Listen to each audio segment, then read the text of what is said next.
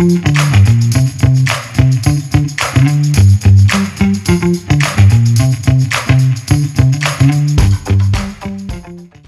listening to The Running Public. From marathoners to mud runners, we all have the same goal: get to the finish line faster. That's right. This podcast is for you guys, The Running Public.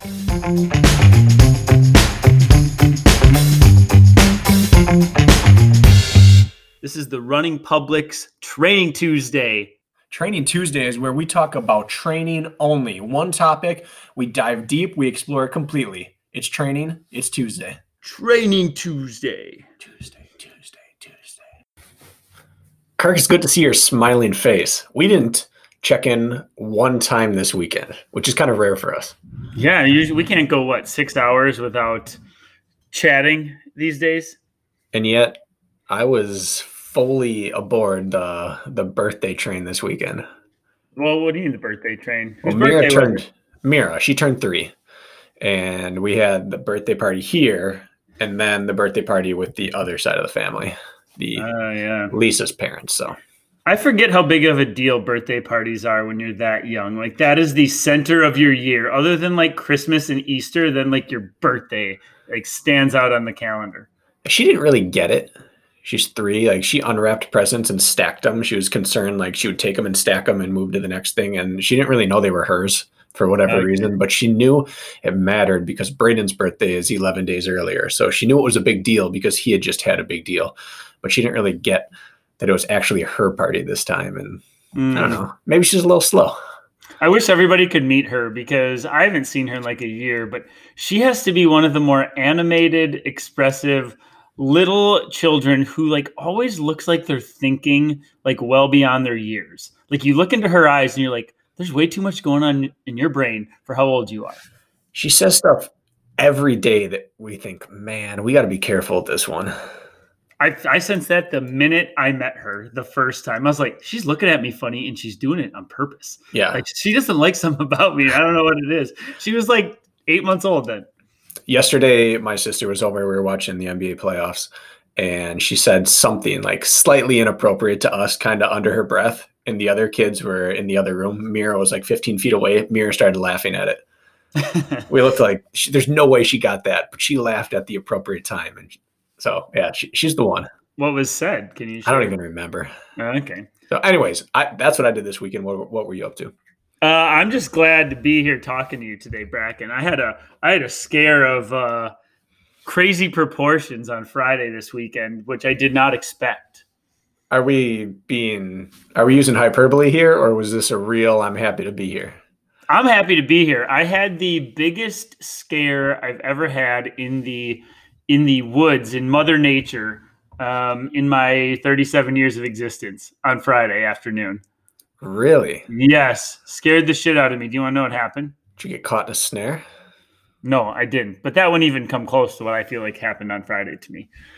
So I came within, I'm going to approximate here, but I think I came within about 3 feet of being mauled by a black bear on Friday. What size bear? Does it even matter what size bear?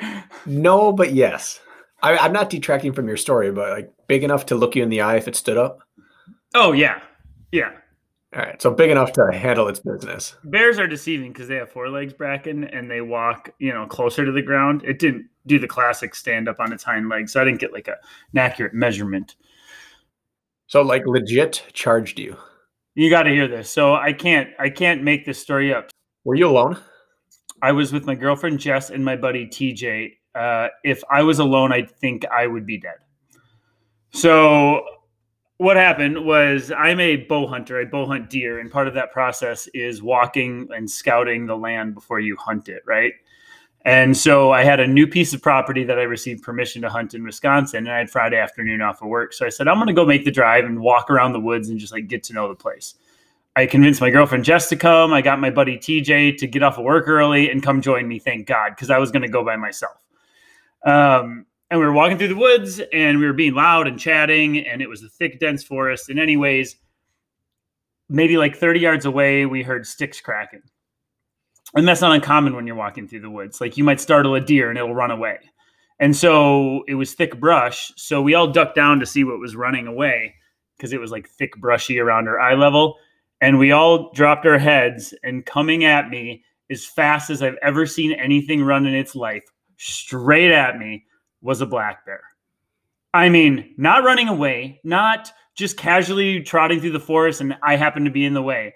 This black bear was sprinting at me like a German shepherd that you just tossed a frisbee for, and it was going out to get it. And you were the frisbee. I was the frisbee. I was the most terrifying experience I've ever had in my entire life. Did you stand your ground? So this bear, and it's like dead quiet in the woods, dead quiet. And all you hear is like, if you drove a truck through the woods, that's what it sounded. This bear had no regard for the logs, for the bushes, for the trees. It was balling, cannonballing, whatever you want to call it, through like the vegetation straight at me, like no care in the world. So all you hear are sticks cracking and just like this general rustle, which is just way too loud for like a quiet woods. We're in the middle of nowhere. And instinctually I look down and I just say, oh no. And we all turn around to run back the way we came. Instinctively, like I didn't even think about this. This thing's coming at me like 30 miles an hour. I bet you I saw it 30 yards away, and from the time it got to me was a second and a half at most. It's like in a flash. Jeez. And so I turned to run, and I'm leading the trail. Like there's three of us walking down this path, so I'm in front. So the bear has me targeted because it wasn't out in front of us. We turn to run. I look back over my shoulder, and it's pretty much already on me. And so I turn around to face the bear to brace myself for impact. And I just raise my arms in the air and shout, and the thing stopped on a dime 3 feet from me, thought for a half a second about what it was going to do, and then turned around and ran the other way. It was absolutely terrifying. Put yourself in those shoes for a second. It was wild. Man. But anyways, I'm here to talk about it. So Was Jess shook up? Oh my God. So I was so close to it. Like if I did not turn around, I think that bear would have jumped on my back. And the other two were 10 yards in front of me because they were trailing behind as we were walking through the woods. So I was like alone. When I turned around and screamed, they both turned around and saw the bear right next to me. So like they had perspective on it, like of me about to be mauled by a bear. So they were both more shook up than I was because I was like too close to it to comprehend, if that makes sense. Anyways, thank God I turned around. The bear ran away like 20 yards, then stopped and looked at us. And we're like, oh, fuck, it's going to come back again. And then it sort of just galloped slowly the other direction. And that was it. In all my years in the woods, I've been hunting since I was 8 years old with my dad. It'd be like 19 years of it. 29 years, I'm sorry. I have never experienced that. And we've all come upon black bears. They're usually skittish.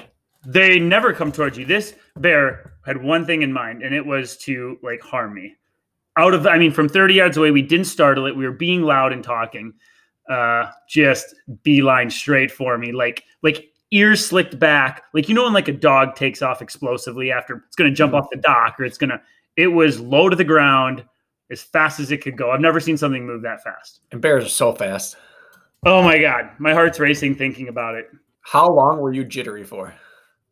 I never seen the look. My buddy TJ, who's a big guy, an athletic guy, played college football. He's like, much larger than I am, very muscular. Looked like he saw a ghost. He said, dude, I got to get the F out of here. And we basically ran back to the truck. And I was so shook up I couldn't like really drive yet. It was wild. I've never felt that close to being mauled by an animal. Man, good thing you stood your ground and got loud and big.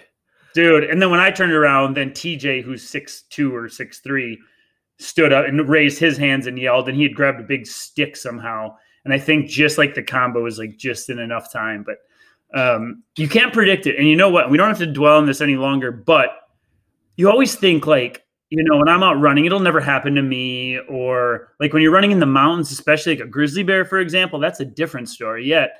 But like I always think, I'll handle it differently, or I'll be prepared, or this is what I would do in that situation. I'll tell you what, I had a second and a half to think about what to do because it shot out of the brush like you wouldn't even have had time to blink. Mm-hmm. So like I can see how it happens. Like those rare instances where somebody actually gets harmed, like I didn't have a chance. If that bear wanted me dead, I would have been dead. That's crazy. Isn't that wild? It's insane. Insane. Anyway, so that was my Friday. Yeah. And I'm here, and I keep like trying to replay it in my head, and like I can barely remember it because it's like some sort of shock to the system. But all I know is I'm so glad I turned around to brace for impact that it stopped it from charging. Man, it's too bad there was no footage of it. That's exactly what I said on the drive home when I was cooling off. I was like, man, that would have been just some epic. But we would have had to have the cameras rolling constantly because it just happened so fast. Right. That there was no way. But you gonna hunt that land? I went right. That's why I don't even know if I want to go back.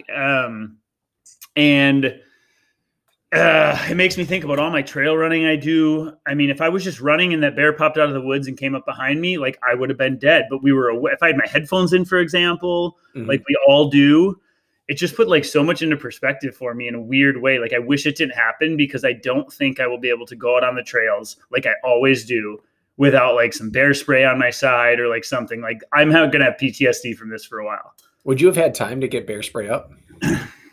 If I knew where it was, yes. Or if I had a pistol in my pocket, I had probably 2 seconds from the time I realized it was a bear to the time it would have been on me. And I can pull something out that I feel like I could have, but I would have had to been perfectly timed. That's bizarre, man. Well, thanks for being here today. Yeah. Thanks for having me, folks. I'm here. I'm alive. I have not a scratch on my body, just a bruised ego. Well, I have no story to top that. So let's get right into the Q&A. Yeah, let's roll with that. I'm just happy to talk about anything. Well, if you're happy, let's start out with question number 1. Are you guys going to do anything to improve sound on the podcast? Is our sound bad? It's the first I've heard of it. I was a little echoey our last episode, I noticed. I don't know why. Are we going to do anything, Bracken? Well, now you've got me thinking. That's like if someone comes up and be like, hey, man, what are you going to do about that BO you've got? Suddenly you start thinking, man, am I the smelly person that everyone knows about?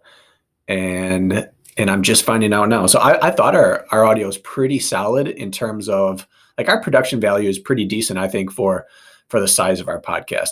I do know that when we have people that call in using Bluetooth headphones or in bad location, their audio is pretty bad. But now they've got me thinking. So I guess I'm opening up the airways here to the audience. Message us and tell us specifically what we need to fix on our audio. Well, if it's our audio or our guest's audio, for some reason, we do have an issue with Squadcast.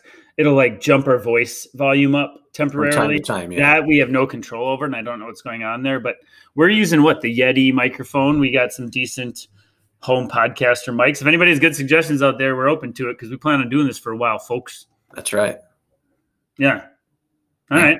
Well, that's a somber start. And for we said 2 somber starts here. They're attacking. Then normally I ask the questions and then I force Bracken to answer them on the cuff. But this time it's like role reversal. Bracken put out the question to the universe. So I'm blind. I'm blind this time. You're rolling blind. Rolling blind. All right. I call this the Bracken Crocker dilemma here in this question. Why can I never train as fast as I can race? This person says, my PR half marathon pace is 7:36 per mile, but I can't even hold that for a 10K training run. I would say you are in the minority, first of all. Most people are workout superstars and can't hold it over long duration. So you have a good problem. In fact, I would much rather be in your boat than mine or most. And that's where my workouts will outperform potentially my endurance race results. I don't know. I just want to ask you how to do that. Whoever's asking this question, that's a good question. Yeah, I mean, that's what I have. I'm absolutely a gamer. And part of it is that half marathon pace is tough. And to go out and do that for 6 miles in training should be difficult. You know, take any distance, take a marathon and try to run it for a half in practice, or take your mile pace and go run an 800 at that, or your 5K and run it for a mile and a half. Those are difficult things to do. Mm-hmm. It's tough to summon adrenaline and other good chemicals during training, and you need those in competition oftentimes in order to unlock your top potential. But I'd say thank your lucky stars that you don't have the opposite problem. Well, and I also think you think half marathon pace, oh, that's easy. That's just like a jog. It's like so long. But like really, if you're really racing a half marathon, that is an intense pacing and feeling for quite a long time. Like it's faster than people think, I believe. And people hear half marathon pace and think relaxed, and that is not relaxed. You know what's relaxed? Ultra pace. That's relaxed. Yeah. We're not even close to that with a half marathon. Well, and realistically, half marathon pace for an elite is right around your lactate threshold. Correct. And that's painful. And for a sub-elite or for an average person, if this person is doing 7.5 minute miles, they're running, what would that be? Just a little over 140, right around 140 for a half marathon. So it's a little bit slower than lactate threshold pace, but it's not a crazy amount slower. Yeah. So basically you're running your tempo pace for 6 straight miles. A 6-mile tempo is a hard thing to do. Yeah. 4-mile tempo is real doable. 6 is a grind. So yeah, that's tricky for anyone, but you're one of the lucky ones that you can outperform your training.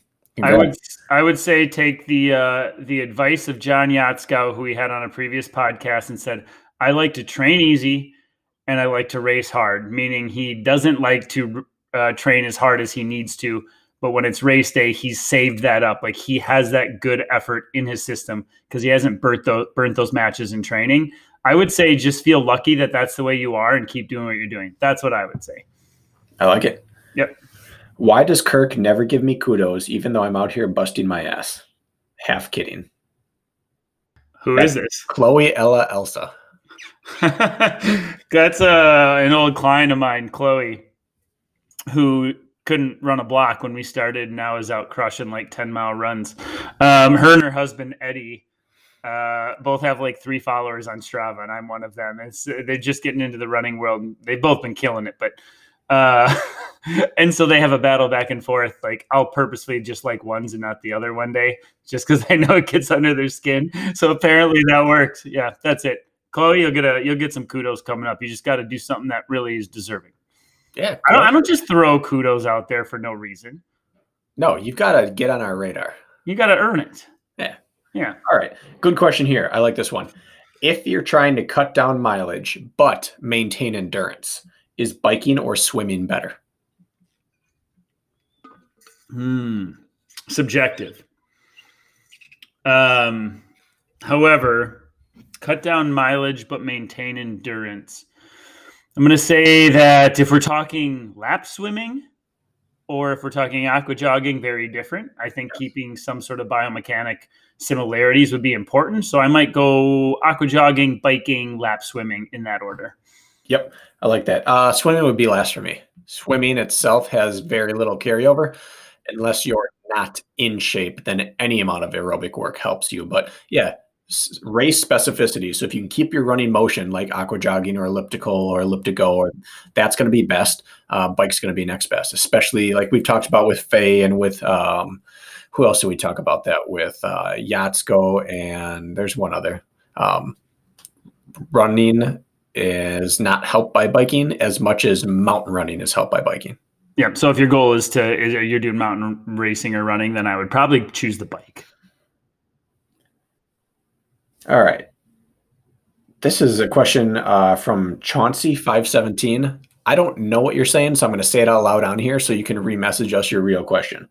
RE, quality days for marathon training. A, workout would be long run. Second would be question mark. So I think he's asking if your A workout is the long run, what would your second one be? Yeah. Or I don't know if he's asking, is the long run your A workout? Well, we can answer both those, I think, pretty easily. All right. Yeah. First of all, I'm still going to say for the marathon, I believe your A workout is not your long run.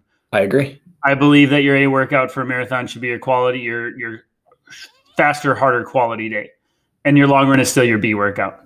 I think if your goal is completion, your long run's your A workout. If you are simply getting into running and you want to complete a marathon, your long run's going to be your most damaging and the one that you need to get in so that you can complete the distance. But if your goal is to race, your long run is secondary, unless you are a long run with a quality inside it kind of person. 100%. I agree. And I think most people listening to this podcast care about performance. So I would prioritize those interval threshold sessions over the long run. But they're both important. You can't really do one or the other. Well, you can do one or the other, and then you're right. You'd have to pick long run. But Yeah, I'm going quality workout for sure. And then for those workouts, it probably wouldn't look quite like traditional track work. I think a lot of times we're doing, like tempo or threshold runs. We're looking at longer sustained intervals, maybe like 2-mile repeats with very short recoveries, some longer stuff, maybe a little sharpening as things dial in, but you're working in that those longer zones and efforts, I would say, on the quality days on top of your long run. I agree. I'm not spending any more time on that one. All right. Chauncey, if we got that wrong, my apologies. Let's see here. Doing virtual Boston Marathon in 2 weeks, any tips on pace and mindset? That's tricky. Mm-hmm.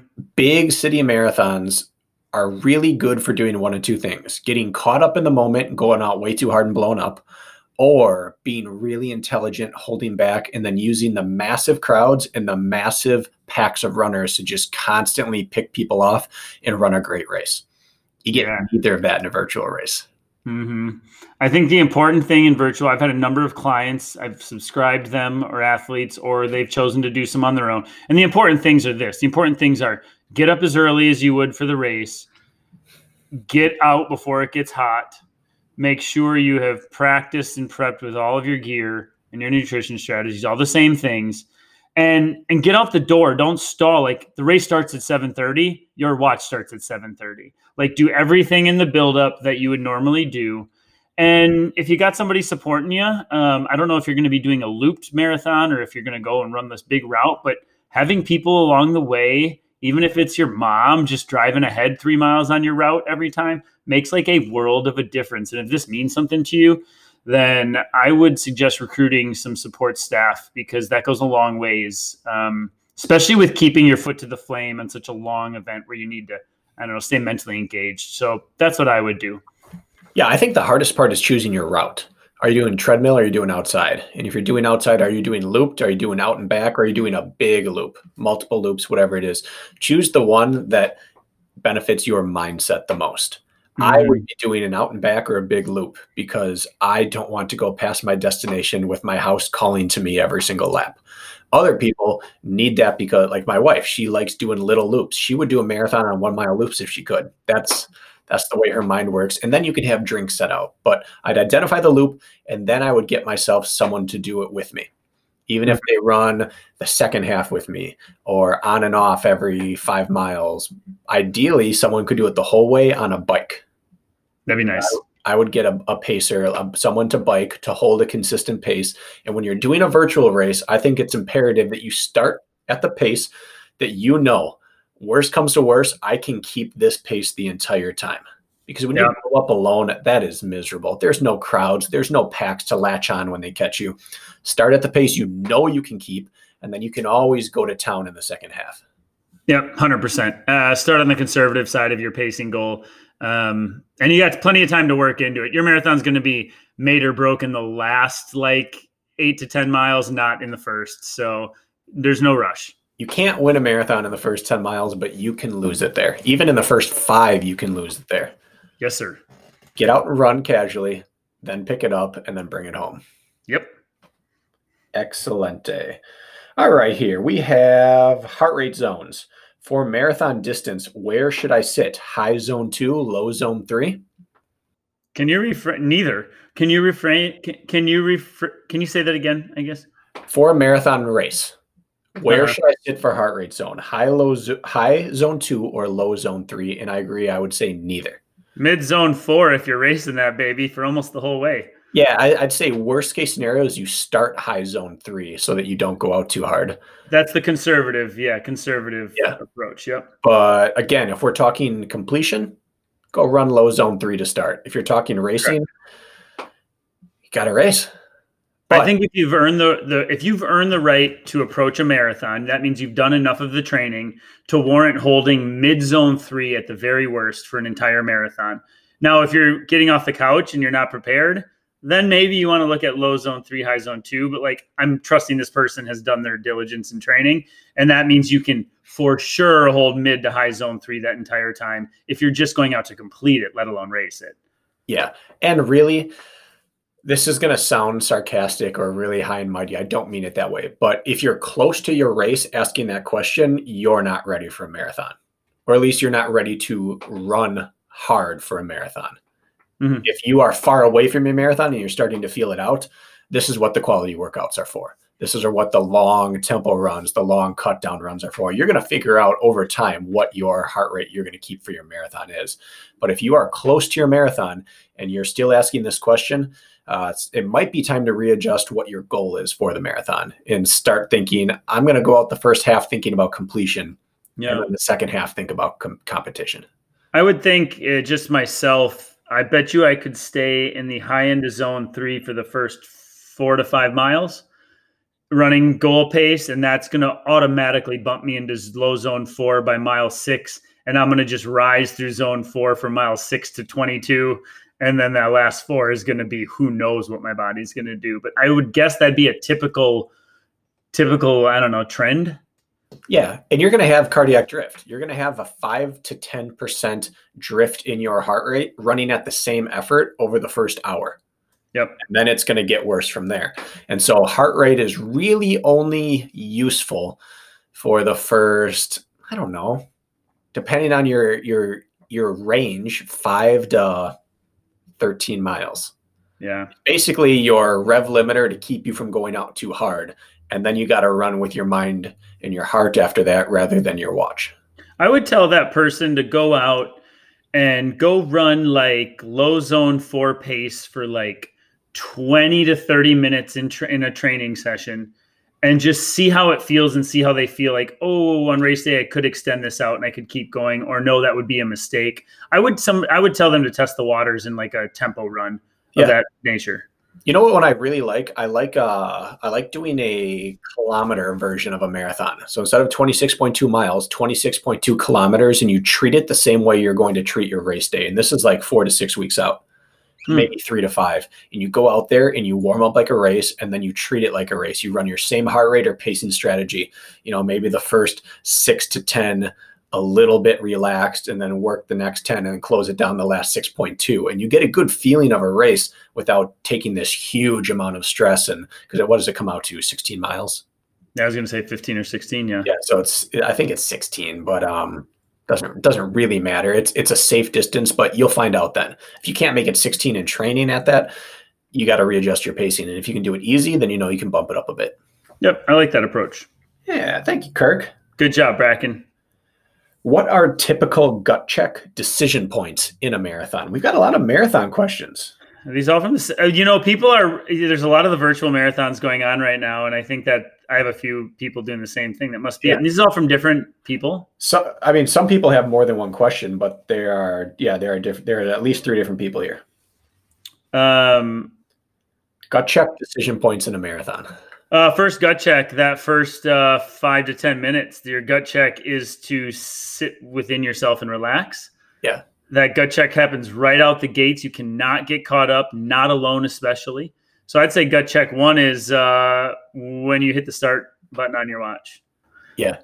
Yeah. It's this teeter-totter that happens. The first, I don't know, quarter to half of your race, your teeter-totter's up. You got to keep pushing it back down. Don't let it rise too high. Like this, gut check is to keep from being a hero. And then as you get towards halfway point, the weight of the effort starts to hit you. And now you got to tell yourself, I can do this. When you get to 10, 11, 12, 13, it's all right. I've put in the work. I can do this. And once it tips over, now every step's a gut check. Yeah. Yeah, that's a good point. I just think, you should feel like you are asleep through 8 miles, at least. Like asleep. You're not having to put any ounce of mental fortitude into your pacing quite yet. And then that teeter-totter starts to shift a little bit. But I'd say the most important part would be the gut check early, the ego check, we will call it. I think marathons and ultra marathons are liars. And we need to know that. Kirk, you like to talk that easy days and recovery days are liars. The total liars. Marathons and ultra marathons are liars. The way you feel is not the way you are most of the time because something else is coming. You watch any big marathon and there's somebody up in the first 5 to 10 miles who's just looking really pretty. Their form is beautiful. They're bouncing. They're moving away from people that historically have been better. And then they're nowhere to be seen in the second half. It's because the marathon lied to them. It said, this pace feels so easy compared to your workouts. You've been targeting the wrong time, my friend. You're faster than what your workouts were, because suddenly you're surrounded by people. You have crowds, you have competitors, you have your race shoes on. It's usually crisp in the morning. Everything feels good, and the marathon lies to you. However, it starts telling the truth around mile 16 or 18, though, doesn't it? It does. But there's a lot of people who have won major races that the marathon lied to them the other way, where they thought, today's not my day. I am not feeling snappy. I feel terrible. You might even be having some stomach distress. And suddenly you get through it and then you're rolling. So it will lie to you. Yeah. And you just don't trust it. Have you ever had a longer race that's lied to you early in that way, in where you went out and said, today's not my day, and then you got like into your rhythm late or mid race and had a great one? I would say that out of all the races I've ever won, more than half of them were that style, where I had doubts in the first half and it just turned into, okay, let's just make it one more mile before I quit, or one more mile before I let this pack go. And then suddenly at some point, someone drops behind you. You're like, oh, that I outlasted them. You get a little pickup from that, or you get a downhill, or you get something. The best example I know of is Des Linden at the Boston Marathon. Mm-hmm. She won a really, really nasty day in Boston where it had that torrential, that tropical storm basically. And when Shalane Flanagan, who was one of the favorites, had GI distress, she stopped to go to the bathroom at a Porta-John partway through the race.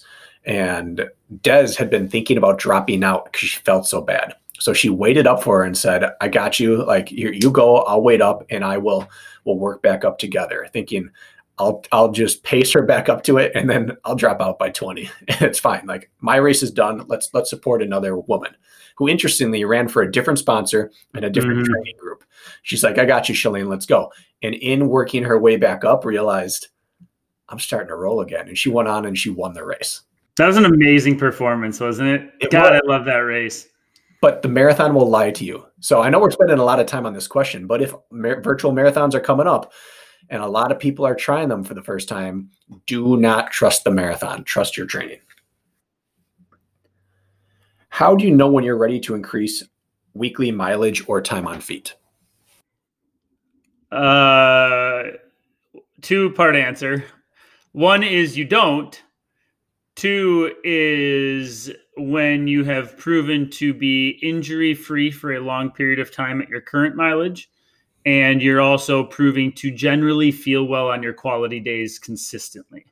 If you're in the dirt often, or you're struggling through some sort of injury, then that would not be smart to increase your mileage. Sometimes it is leaps of faith, though, to just roll the dice and experiment a bit. But I guess that's all I really have to say about that. I have 2 answers to that for 2 different styles of training. If you are doing the classic periodized training season, where you are building base, doing workouts, sharpening up, racing, and then resting, my recommendation is that you keep your scripted plan as long as you are improving. If you're improving, even if you think you might be better at a different mileage, see it through. Ride that gravy train to the end of its tracks, reset, and rebuild at a higher level. Because if you are getting better, you are doing things correctly. And the easiest way to stop getting better is to get hurt. However, if you're the type of athlete who is not periodized, you're just doing that always slightly moving up, slightly extending, then you take, like you said, you take that jump in volume when you're not hurt, you're feeling great, and you're ready for it. If you're questioning, I don't know if I can handle this, or it probably wouldn't be smart, then it's not. And if you're feeling good and you have good energy and the prospect excites you, like running more excites me, it's probably a good indication that your body's feeling good and mentally you're ready for it too. If it sounds dreadful, then don't force the issue until it actually appeals to you. That's great, because you can't fake it. No, you cannot. How can you tell the difference between overtraining and general fatigue? In my opinion, overtraining is going to be a theme through weeks consecutively. And it's going to probably negatively impact your life outside of workouts. You're going to be getting in tiffs with your spouse. You're going to be a little too tired to play with the kids. You're not going to want to go socialize because the couch is hard to leave. And those things are going to be like consistent versus general fatigue. My opinion is it shouldn't linger for more than a few days before you snap out of it. Yep. Yeah, and it's tricky because everyone responds differently. But in general, fatigue goes away with rest. Yeah. Training does not go away with a down day or two. If you're feeling a little bit beat and you take back-to-back easy days, you're going to probably start feeling really good. And if you take back-to-back easy days and you feel just as crappy on your next 2 or 3 days, that's probably not just fatigue. Yep, exactly. Working through plantar fascia and mostly cycling, do heart rate zones apply to the bike from running to biking 1-to-1? No. Well, heart rate zones are heart rate zones. Do they correlate with exertion? Not at all, because you're gonna experience muscular fatigue before your cardiac output is going to hit its ceiling. It's just the nature of the bike. I remember watching the Tour de France. I would watch it every day for the whole month. France, Tour de France, and you'd see the heart. They give you the heart rate updates on these athletes, and you would see where they were at. And they were like, they're really pushing now, and it's the final 2 miles, and their heart rate's at like 165. And you know that if that person was in a foot race, that would be 185. So I remember that sitting pretty hitting home for me there. But they're not 1-to-1 without question. You almost have to drop an entire zone. Yeah, there are people that will tell you differently, but I haven't felt it with myself, and I haven't seen it with others. And also keep in mind that there's a skill component to heart rate. If I jump in the pool right now, I will be killing myself at a low heart rate because I don't have the skill to get my heart rate up. I will burn out before I can even start working correctly.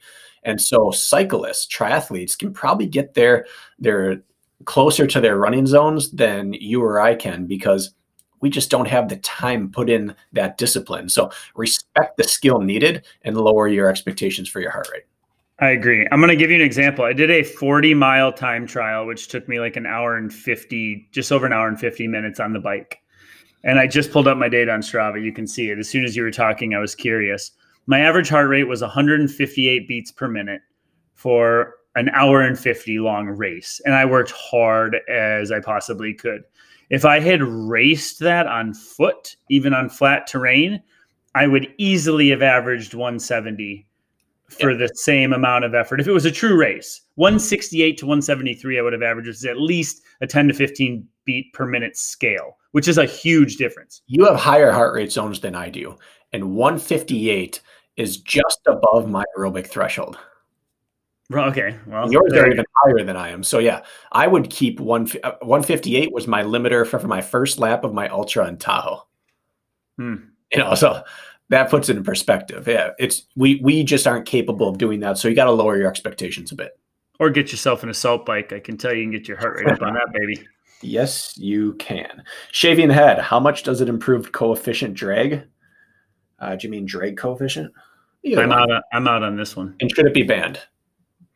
It improves everything, but it should not be banned because it's my only option. You should see his eyebrows, though. There's a lot of drag coming from those babies. You can see that looking at my eyebrows, how thick my hair was at its peak. Those are some decent eyebrows. I've got eyebrows made for, I don't know, a grizzly bear. Don't go there. I didn't go there. Tips to stop or reduce pain, knees in particular, on longer distance runs. Get off the cement. I wasn't even going to say this one at first because I don't like dealing with people's injuries because I feel like I'm on the hook if I give them some advice and they just go use it blindly. But I think this one is worth addressing. First of all, if you are running on cement, get the heck off of it. That seems to cure some people's knee issues right off the bat. I would also look at if you are an overstrider, that can seem to really put that reactive force back into those legs. And I see a lot of people that have that beautiful bounding stride we think we need to achieve, which is incorrect. And so I see knee issues that way. And if you're really having issues, I would get off the cement for like weeks in a row. Forget your pace, go run on the plush soccer fields and do that like even for quality days and see if they respond to that first. That would be my first advice. No more cement. Yep, I agree. Address your stride. Make sure you're landing under your center mass, not reaching out. If you're reaching out, you're going to be getting into issues. Address your surface and also start thinking about who you are as an athlete. If you are overweight, if you are even just taller and really muscular, if you are carrying more mass, longer runs are typically pretty demanding on your knees. Yeah. And it's worth shortening your run or lengthening other modalities until your body reaches a point where it can handle the current mass that you have or until your mass drops. I don't want to get confused with people here that I'm advocating smaller running weight. However, there's no way around the fact that the more weight you carry, the more stress it is on your body and on your knees in particular. Yeah, and there's this big minimalist movement and the zero drop movement and all of those things, and they're great for a lot of people. But if you're like the Clydesdale or Athena runner and you're running in your 8-ounce trainers because that's what the pros are doing, like you need to put yourself in more of a shoe. And a lot of times something that simple can fix it. Like what you see people doing, I love my VJ shoes, and you see guys training in them every day and going for 20-mile mountain runs in them. But those are like, that's like the 5% of people that could get away wearing that shoe on a regular basis.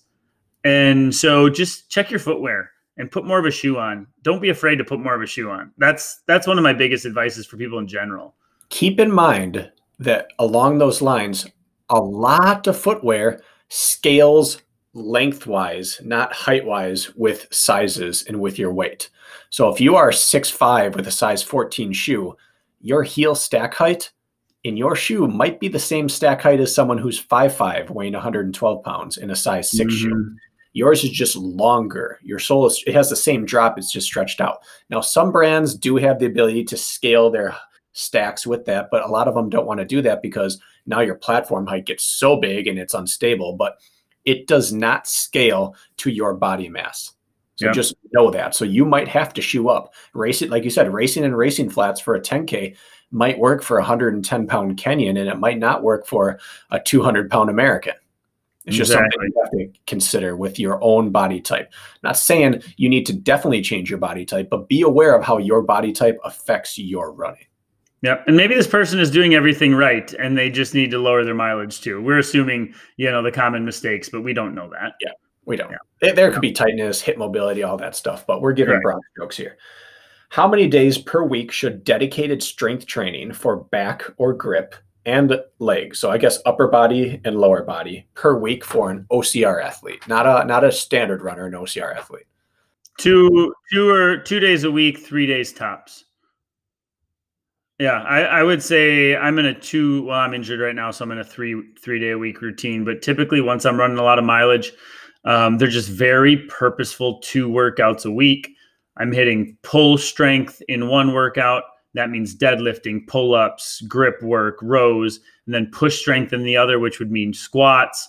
It would mean maybe split squats. It also would mean overhead work, shoulder press, maybe push-ups. So I do a pull day and a push day, and I add lower body movements to both and upper body movements to both. I think that's the ideal balance if you feel you already have some sort of a strength base. And I actually wouldn't change that for a regular running athlete. I would just remove some of the functional training that our sport requires. You take a look at some of the best training groups in the world, and they're doing powerful 5 rep or less training movements for those skinny, lean endurance athletes. 2 to 3 times a week, you can't go wrong. Yeah, and I've pounded this to death, and I'm sure you'll just roll your eyes when I say this, but because you've heard it so many times, but running is catabolic, meaning running breaks the body down. It does not build it up, and strength training builds the body back up. Yeah, it breaks it down temporarily, but ultimately it builds it back stronger. And so we need to offset, in my opinion, we need to offset our catabolic run work with anabolic strength work and low rep counts. You don't need to go in and do 20 reps of stuff because you're an endurance athlete. You need to go in and do 5 reps of stuff because you need to balance out all the endurance training you're already doing. High reps and endurance athletes, I think, is a bunch of shit. I think you need to start going heavier, more uncomfortable, lower reps. I'll keep saying this till the day I die. So This isn't scripted, but I'm curious to know your take on this. Who would you recommend high reps for? Ooh, Putting you on the spot here. nobody. Because here's what the science shows. The science also shows, let's say you're a built athlete and you're one of those 200-pound stack dudes that still likes OCR but wants to run faster. Go Google high rep weight training and muscle building. You're going to find a number of peer-reviewed studies that tells you the 20 to 30 rep count builds a ton of muscle. And then you're going to find a ton of peer-reviewed studies that says the 5 rep count builds a ton of muscle. You're going to find anything you want. In my experience, and the most highly consensus theory is that the low rep range recruits the most muscle fibers, the most neuromuscular adaptation, actually at times if left alone without inducing a lot of muscle growth. It's the most like strength gains without mass gains. So like you can go either side of the coin here. I don't know if I would prescribe high rep stuff to anybody. I don't know because that bulky athlete tends to be bulky and their body wants to be bulky, and you add 40 reps to something into the repertoire and they're probably going to grow from that too. So it's hard to win that one. Well, how does the human body, what is required in order to put on muscle mass? Well, first of all, testosterone. Okay. For women are scared to death to lift heavy because they think they're going to look like some freak woman in a muscle and fitness magazine that they don't want to. Little do they know that woman is supplementing with testosterone, taking creatine, using every hormone enhancing product they can possibly get their hands on, and strength training 6 days a week, often doubles. Okay. So first of all, testosterone. Women do not have enough testosterone in their body in general to gain the muscle mass that they think they will. So every endurance woman athlete, in my opinion, should be lifting heavy as shit. Every single one. I don't even care who you are. That's my broad stroke, but yet specific answer for all women. Also, what else is needed to put on weight? Extra calories. Extra calories. Yeah. So if you are not taking in your extra 500 calories per day or whatever it works out to for you, you're not going to become a bulky athlete. Impossible. I mean, 3,500 extra calories to put on a pound of fat, okay? Do you want to know how many more calories it takes to put on a pound of muscle? That has to be metabolized, processed, used, and then grown. You just keep endurance running and you keep eating balance, and it's not a chance you're going to put on too much muscle if you're taking your endurance training seriously. Anyone who's ever tried to put on muscle knows how difficult the process is. You don't step into a weight room and accidentally put on 20 pounds and can't run your 5K PR. If you keep your running volume up and you keep eating normally, your strength training comes out as power, not as mass. And I think It's important for runners to know. I know we lose some runners when we start talking about the importance because they say, like, I see you OCR athletes running around. You're just too big to run as fast as you should be able to on the roads. And you are correct. Yep. But we're not big because we're doing powerlifting along with our running. We're bigger than a road runner because we need more mass in our sport than what a marathoner would need. That's why we put that size on our body intentionally, not just because we sniffed the weight room. If we 100%. Went to the roads right now or the track, if Kirk or I wanted to, we would lower our body weight intentionally, just like we intentionally raised it to where we're at. Yep. I can't argue with that even a little. I get fired up when it comes to that stuff. If you want to get me going on the strength training and weight gain and all that stuff, we could go forever, but we should move on. Speaking of which, I got a few questions and lots of funny stories about making my own supplement. I know you did. I've since removed creatine from my maker's formula. Why? Because I'm just too heavy right now. And I felt like this fit in nicely here. My intent is to lose 10 pounds. And creatine is not helping me do that. Now, it's not adding inappropriate weight to me, but it's weight nonetheless. I have less than half of my meniscus in both knees right now. And so re-adding the stress of running back to my body, I need to be at a pretty lean body weight. Adding 10 pounds extra to that is just stress my knees do not need right now. Do you know how creatine, I think this is actually a good little lesson for people. I'm not an expert, but I know, the surface. Do you know how creatine makes you put on muscle mass? Like how that translates? I want to hear your take because I don't want to talk first and sound dumb. Well, I'm risking sounding dumb anyways by going first, I guess. But in the simplest sense, and there's going to be people that probably can poke holes in this, is in a sense, creatine, when it's saturated into your cells, allows you to replenish ATP at a quicker and more efficient rate. It also helps it store just a little bit more ATP in those muscle fibers, okay? So when you go to lift and you hit your 10th rep and you're like, that's my last rep, I'll maybe go for one more. And then you go for 11 and you're like, oh, suddenly 11's there. And you're like, maybe I got 12. And then you go for 12 and you get 2 extra reps out of that set that you would not have gotten if you weren't on creatine. And the muscle gain is purely because it allows you to do a little more work in your strength sessions, thus translating to muscle growth. Yes, it causes you to retain water. It basically turns your cells into sponges and they just want to soak up a little more fluid. But really the strength, it's not like testosterone. It's not like doing steroids. You don't grow if you don't do work. It's literally just allowing your body to get a little more out of it because it can replenish in time and the stores are saturated. So it allows you to get a few more reps in or a few more pounds up, which thus results in more muscle growth. It's that simple. And because I'm not doing crazy lifting right now, my excess creatine weight is water retention. Probably. And you're probably retaining 3-ish. How much do you retain when you go on creatine? I did 4 pounds in the first week. Then when did you stop it? I stopped after that first week. And how much have you lost since then? I'm down in at least 3. Okay. Yeah. I retain usually 3 to 5 pounds on creatine once I'm soaked up and saturated. You got to take that diuretic pre-workout supplement of yours and then weigh yourself after that.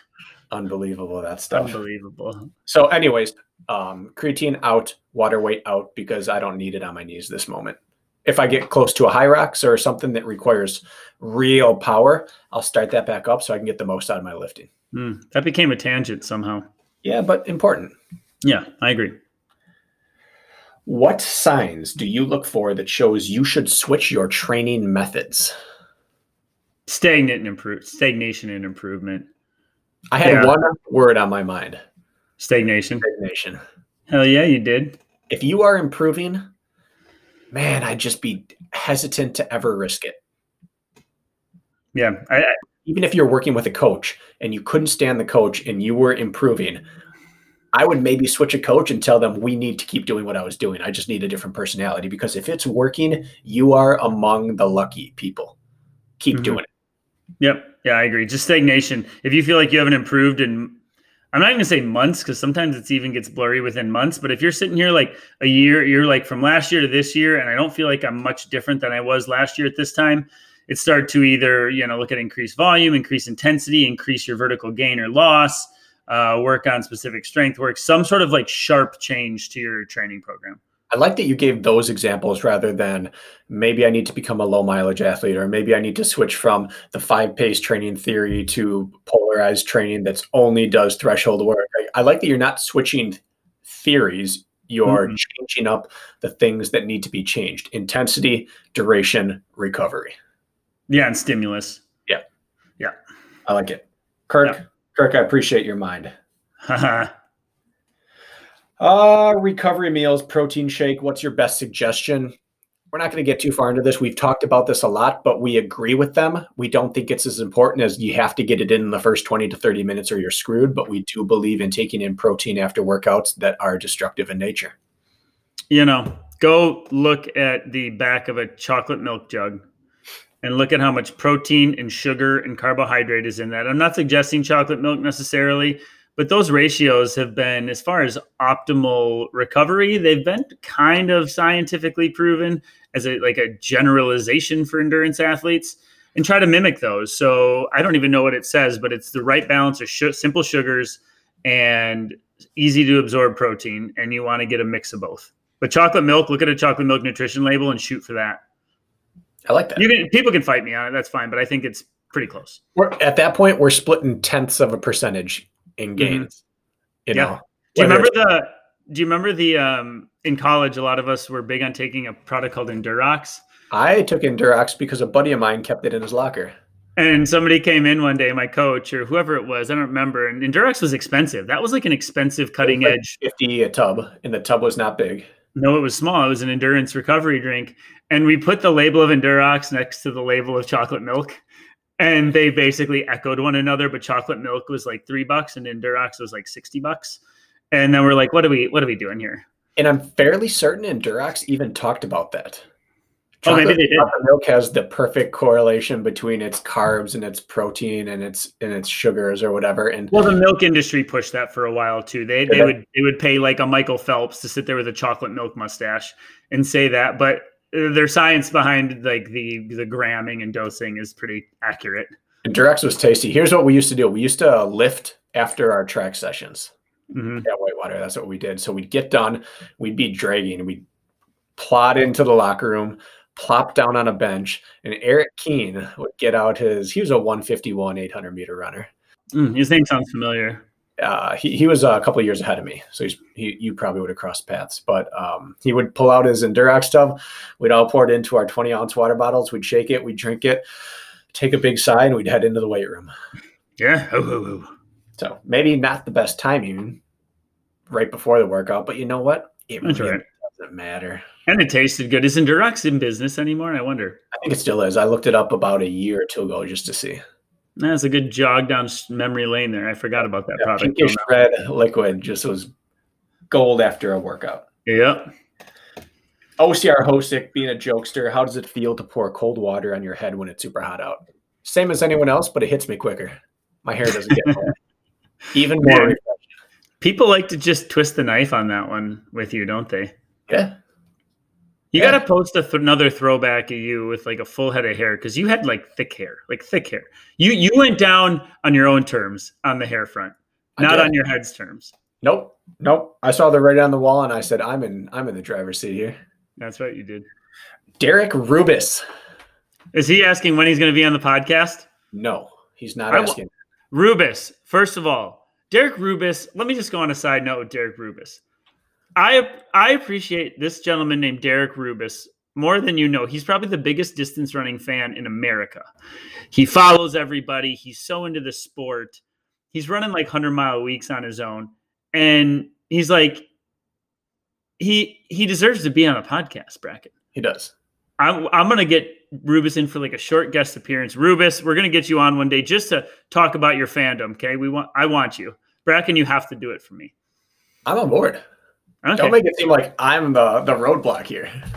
But Rubis always messages me and says, when can I get on your podcast? I love your podcast. When can I get on? So I figured that was his question. He's messaged me that as well, but not today. Okay. Oh, boy, I swiped away. How do you find the motivation to work out when you don't want to, but you have to? Rubis. See, here's what Rubis does, okay? Rubis contacts like a high-level runner and asks the high-level runner to be his coach for a week.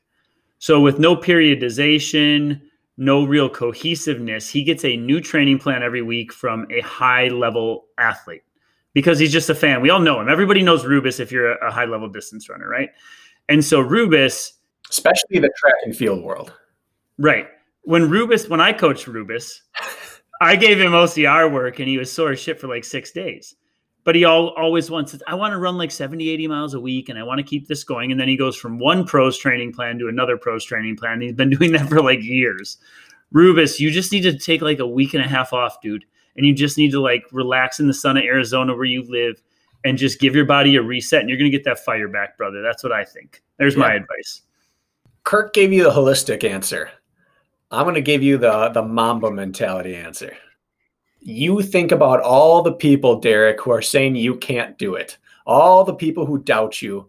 All the people who don't think you're going to PR next season. And you conjure up every one of their faces and you have them in your mind and you charge out of bed and you hammer that run. Rubis, I think you should just take a break and not listen to Bracken. Mamba mentality. I believe in you, Rubis. I believe in you. How to balance running, strength, gym workouts. How much is too much? We've answered this several times, but I think that if you're doing, like we said before, 2 to 3 strength workouts, as much running as you can handle without getting injured. And if you're not walking around like a zombie, you're doing a pretty good job. Yeah, I agree. It's like everybody's so different and you need to experiment with that over time. Now's a great time to find that line, I guess. Yeah. I find you have to get more specific with the leg and lower body work than the upper body work. A lot of times upper body work helps me recover for my next run, whereas lower body work will take away from my next run. So there's a big difference there too. You'd have to differentiate, I feel like. Yeah, I agree with you on that. Now, We are only halfway through the questions. So we're going to have to do another one in maybe we'll cut it down 2 weeks. We'll do 2 more training Tuesdays and then do another one, maybe 3. Shortcut the loop a little bit because we went long without one. But I'm just going to do 2 last questions because they feed into each other pretty well. Okay. First one. This is from Austin Azar. How to use plyometrics with running. I do single leg hops, springing hops, knee tucks, lateral hops, etc., all less than 10 seconds with full recovery, 5 to 10 minutes total.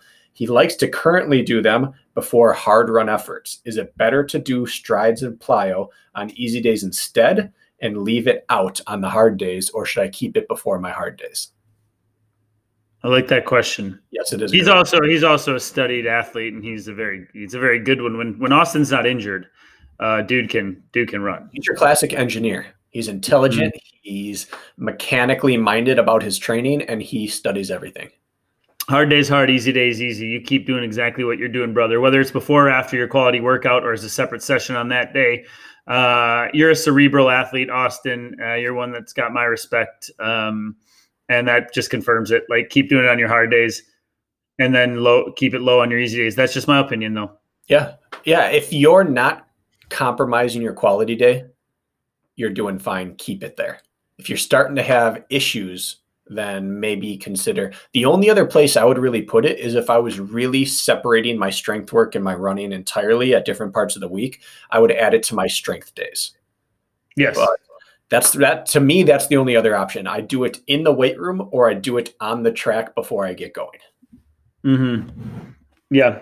That's, I don't know. I think we have probably similar philosophies on that. Yeah. That's one of 2. I have 1 or 2 I just want to get to real quick that have been sitting in my screenshots for a bit too. But okay, then here's my last one. Is it possible to do too much compromised running?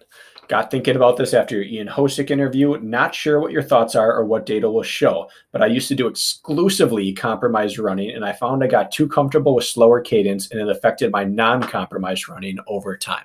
It's exactly what I would have said would happen if you did too much compromised running. So it sounds like he was his own experiment there. Yeah, you can do too much. Absolutely, it will affect you. But it highlights the importance of something that Ian was worried about with what we believe about compromised running, which is just going out there and slogging and flailing away at it for the sake of being tired. When Kirk and I come off of tuck jumps or lunges or even a heavy lift into running, we are running a purposeful pace and cadence and effort. We're not just whatever we can keep moving here. We're running with intent the same way we would run a normal interval workout. And that keeps you from kind of watering down your workouts. But absolutely, you can do too much of it, and that's to be avoided. I mean, I think you can get a lot of adaptation from once a week, even if you're new to OCR work. Once a week is plenty if it's part of a purposeful training run program. You're going to see a lot of benefit just from that. Yeah. So, yeah. Is that your last one? I mean, I have 21 more to go, but we're going to save them for next time. Well, these have been in my queue for a minute here, so as in like a month. So I need to just get a couple of these out that I've screenshot. This gentleman, Jeremy Whitley, wants to dive into RPE. Mm-hmm. Like, what is it? How it relates to intensity, heart rate zones, breathing. Says, I know it's a tough topic, but do you think you can tell metabolically by your breathing, et cetera, versus like watching your heart rate zones? What I have found, I like this question because I've learned from my own mistakes. You know, when you have like those days, those rare days where the skies open up and you're like floating, your heart rate's high, but it feels effortless. And you have one of those great days where like running seems easy, but the data, if you just looked at the data, you would say, oh, like Bracken worked hard today or Kirk worked hard today. The data shows that, but RPE wise, it was a good day for you. You ever had those days? Yeah. Yeah. I have found that my heart rate data will not lie eventually. Like I will still feel the impact. Like, oh, like I had a tempo run, but I feel like it was only an RPE 6 today, which means rating of perceived exertion. So I can go hard again tomorrow because yesterday didn't seem that hard, even though I was hitting. But if my heart rate zones tell me like, dude, you went hard today, even though I had one of those miraculously, lightning strikes good days, I will feel the effects of that workout the same way, no matter what. Whether my RPE was high or low, the data always seems to come through with how my body ends up recovering from that effort. So that's what I've noticed. The way you feel during doesn't change the actual impact it has on your body. I like that. If that wasn't true, if you got runner's high in the middle of a marathon, you wouldn't need a recovery day. Right. That's really the only point I wanted to make about his question, was that I always go off the data, not RPE. Again, that's personal, but yeah. I like RPE a lot for in-workout exertion levels, because during OCR specifically, we can't trust heart rate as specifically as you can on a road. I don't think anyone races by heart rate on the track, but the way you would on the road, it's not as one-to-one in OCR, because we have so many crazy variables and you have spikes up and down throughout a race. So I really like knowing my exertion level and comparing it to what my heart rate is on different tasks. So eventually you'll know on a steep climb, a 158 heart rate is not equal to, in my mind, to a 158 on the flats, because it's causing different muscular failure. Even if cardiovascularly it's the same, it might blow my quads out where it wouldn't on the flats. So I like pairing it. I also think it's important to make the distinction in RPE scales. There's the RPE that almost all of us talk about who aren't fitness professionals, which is 1 through 10. And that's really easy because everyone understands what 10 it feels like. And everyone knows that 1 is like standing still. So you can generally figure it out. But the real RPE scale is 6 to 20. Okay. And as such, it's very confusing for people that aren't trained in what the 6 to 20 scale really is. So if you're like, well, I'm a 12 right now, that wouldn't really mean anything to most people. So there's the weightlifting kind of RPE where you can look at it like, if you're doing 8 reps, an RPE of 10 means that you could have 2 more in the bank. Or you could do the 1 through 10 RPE, which is a 10 is all out race effort. Or you could do 6 through 20, which a 20 is almost unattainable race effort. Yeah. Do you know why they chose 6 through 20? I don't. Now, I can't verify if this is why the original idea was done, but one of the ideas for sure is that it's supposed to correlate to roughly what heart rate is. Okay. So like a heart rate of like a 6 would be like resting heart rate? Roughly multiplied by 10. Okay. So a 12 would be like a 120 heart rate. Got it. 20 would be a 200 heart rate. That makes sense to me. I can wrap my head around that. So then you start thinking like, oh, I'm an 18 right now. Well, yeah, that's probably 5K pace. And that puts in perspective what a 20 is. It also puts in perspective what a 16 is. A 16 for me would be right around my tempo run. So when you start thinking about it, then it makes sense. But for most people, 1 through 10 makes the most sense. And some people even like using 1 through 5. Keep it real simple. 5, I'm racing or doing intervals. 4 is tempo, 3 is high end aerobic, 2 is really easy, and 1 I'm not moving. I like that. Although that like 6 through 20 is based off of like general heart rate data and averages, which is like flawed, but I like it. Okay. I got just a handful of questions from Brett Mazza, and a couple of good ones. And then that's all I got for today. And I think we're just going to have to save these for the next one, the rest. 1, how much do you care about VO2 max? And could you share what you think ideal values are? Floor is yours. I don't care about it. I look at it like I look at IQ.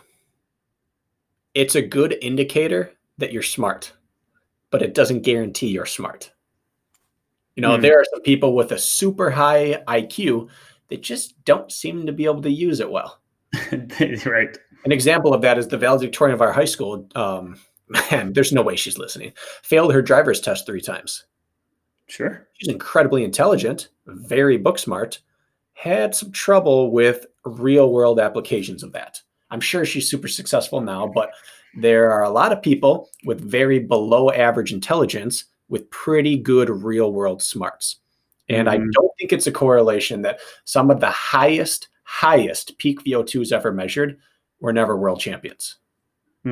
So I don't care, but it's a great indicator. I also do not believe that there is any magic to VO2 max pace. The pace that you're running at your maximum oxygen uptake, I don't think it's any more important than any other pace that you could run at. I think that it looks really nice on paper that it should make sense. This was my VO2 max. This is the pace I was at. If I work at this, then what? That's kind of the question. I don't think there's any magic there. So that's my answer. I don't care about it, but it's interesting to look at. If you look at anybody like top 10 or probably 20 or maybe even 30 at like the Spartan World Championships on the men's side, I would roll the dice and say everybody's running a 68 or higher VO2 max, probably above 70. As a generalization. Now, there's exceptions to that rule.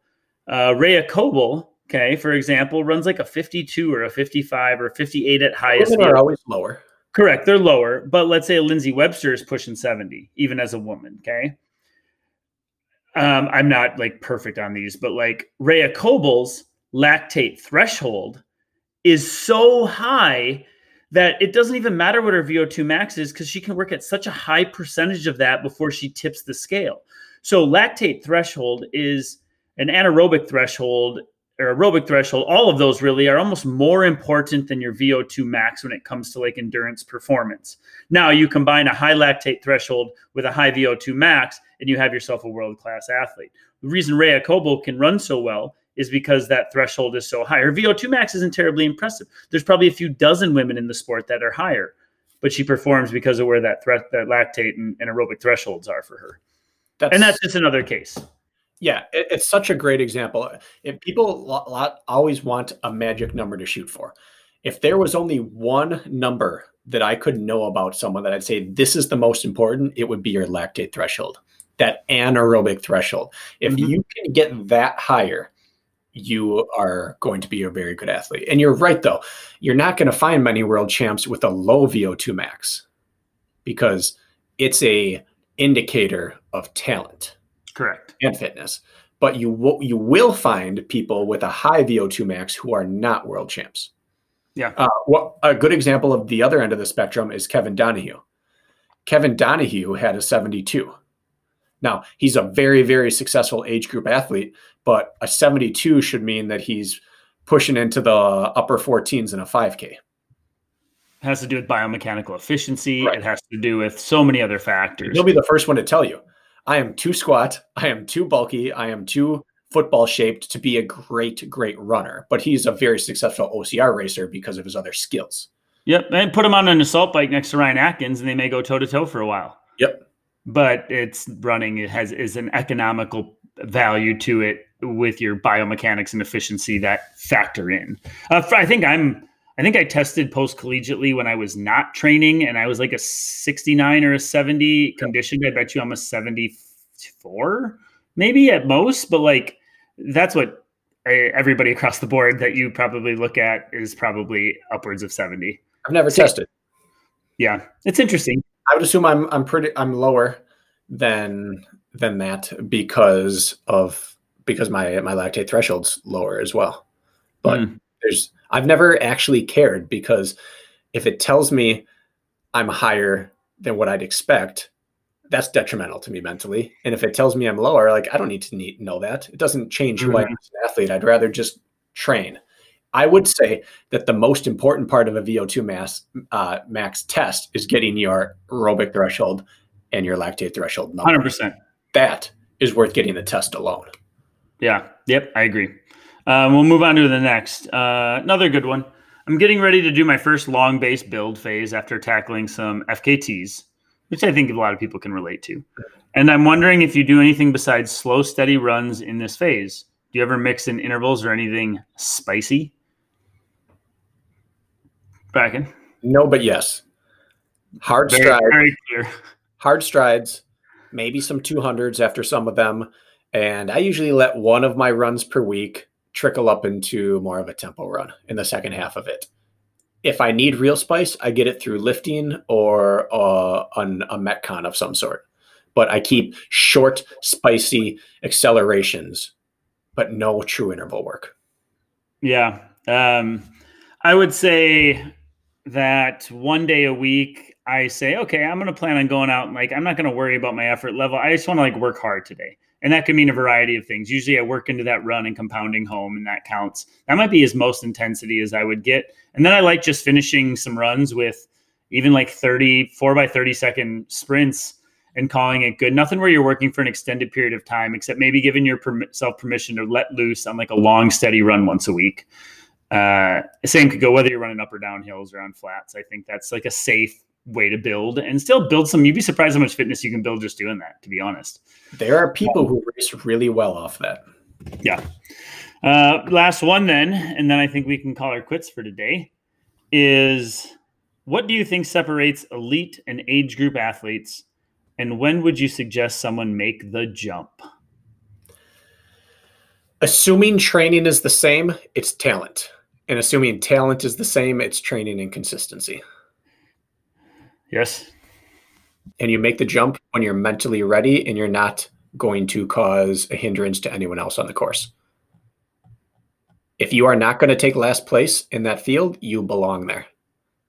And if you're mentally excited, go for it. Do you think last place is the actual, like, I could beat one person in elite, I'm ready to jump? I mean, I think you're being a little exaggeratory. I know you don't believe that. What I truly believe is that if you are totally left behind by the entire field and you're getting passed by a large chunk of the women's field starts 10 to 15 minutes later, and you're walking between obstacles, then you don't belong in the elite field.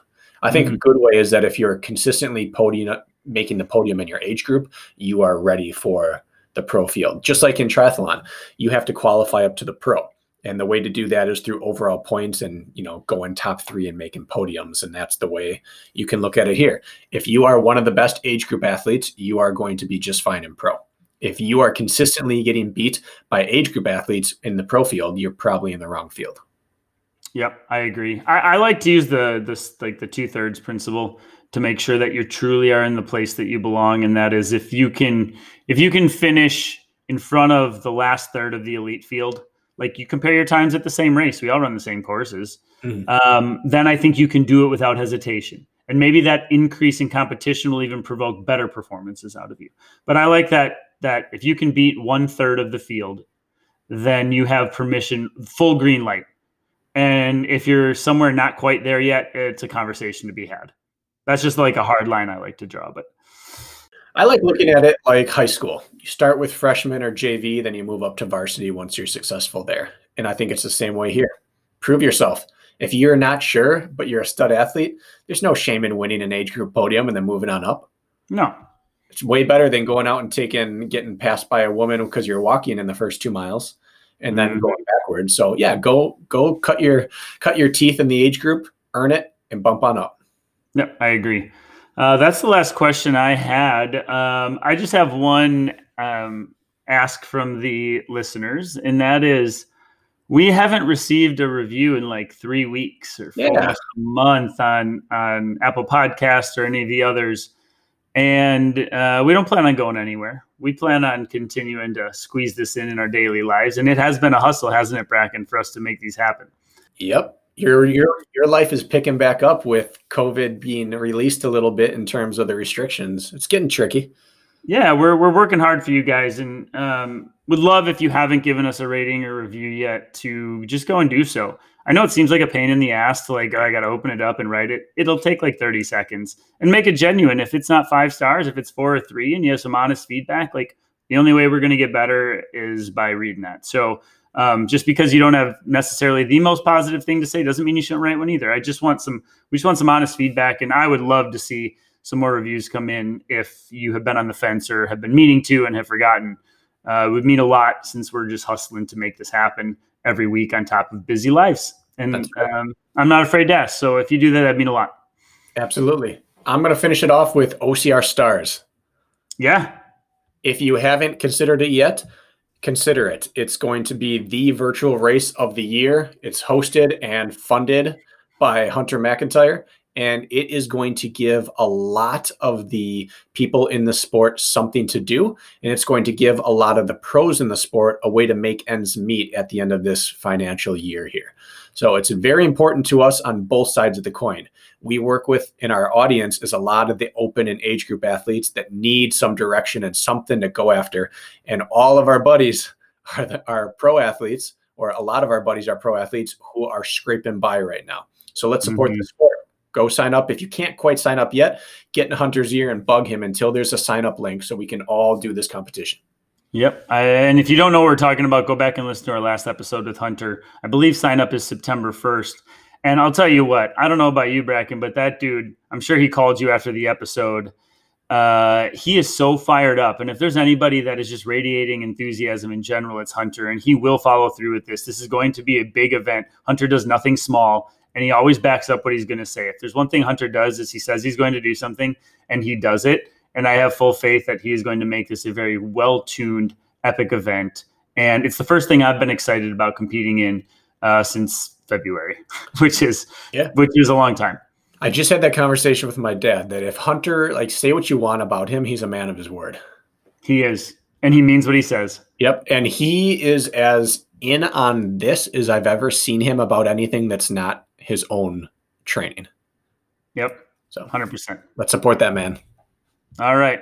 Thanks for listening. We're going to give you a part 2 here coming up. Maybe next week, maybe the following. We're going to squeeze all the rest of the questions we didn't get into then. So let us know what you think about our audio and pack your bear spray. See ya.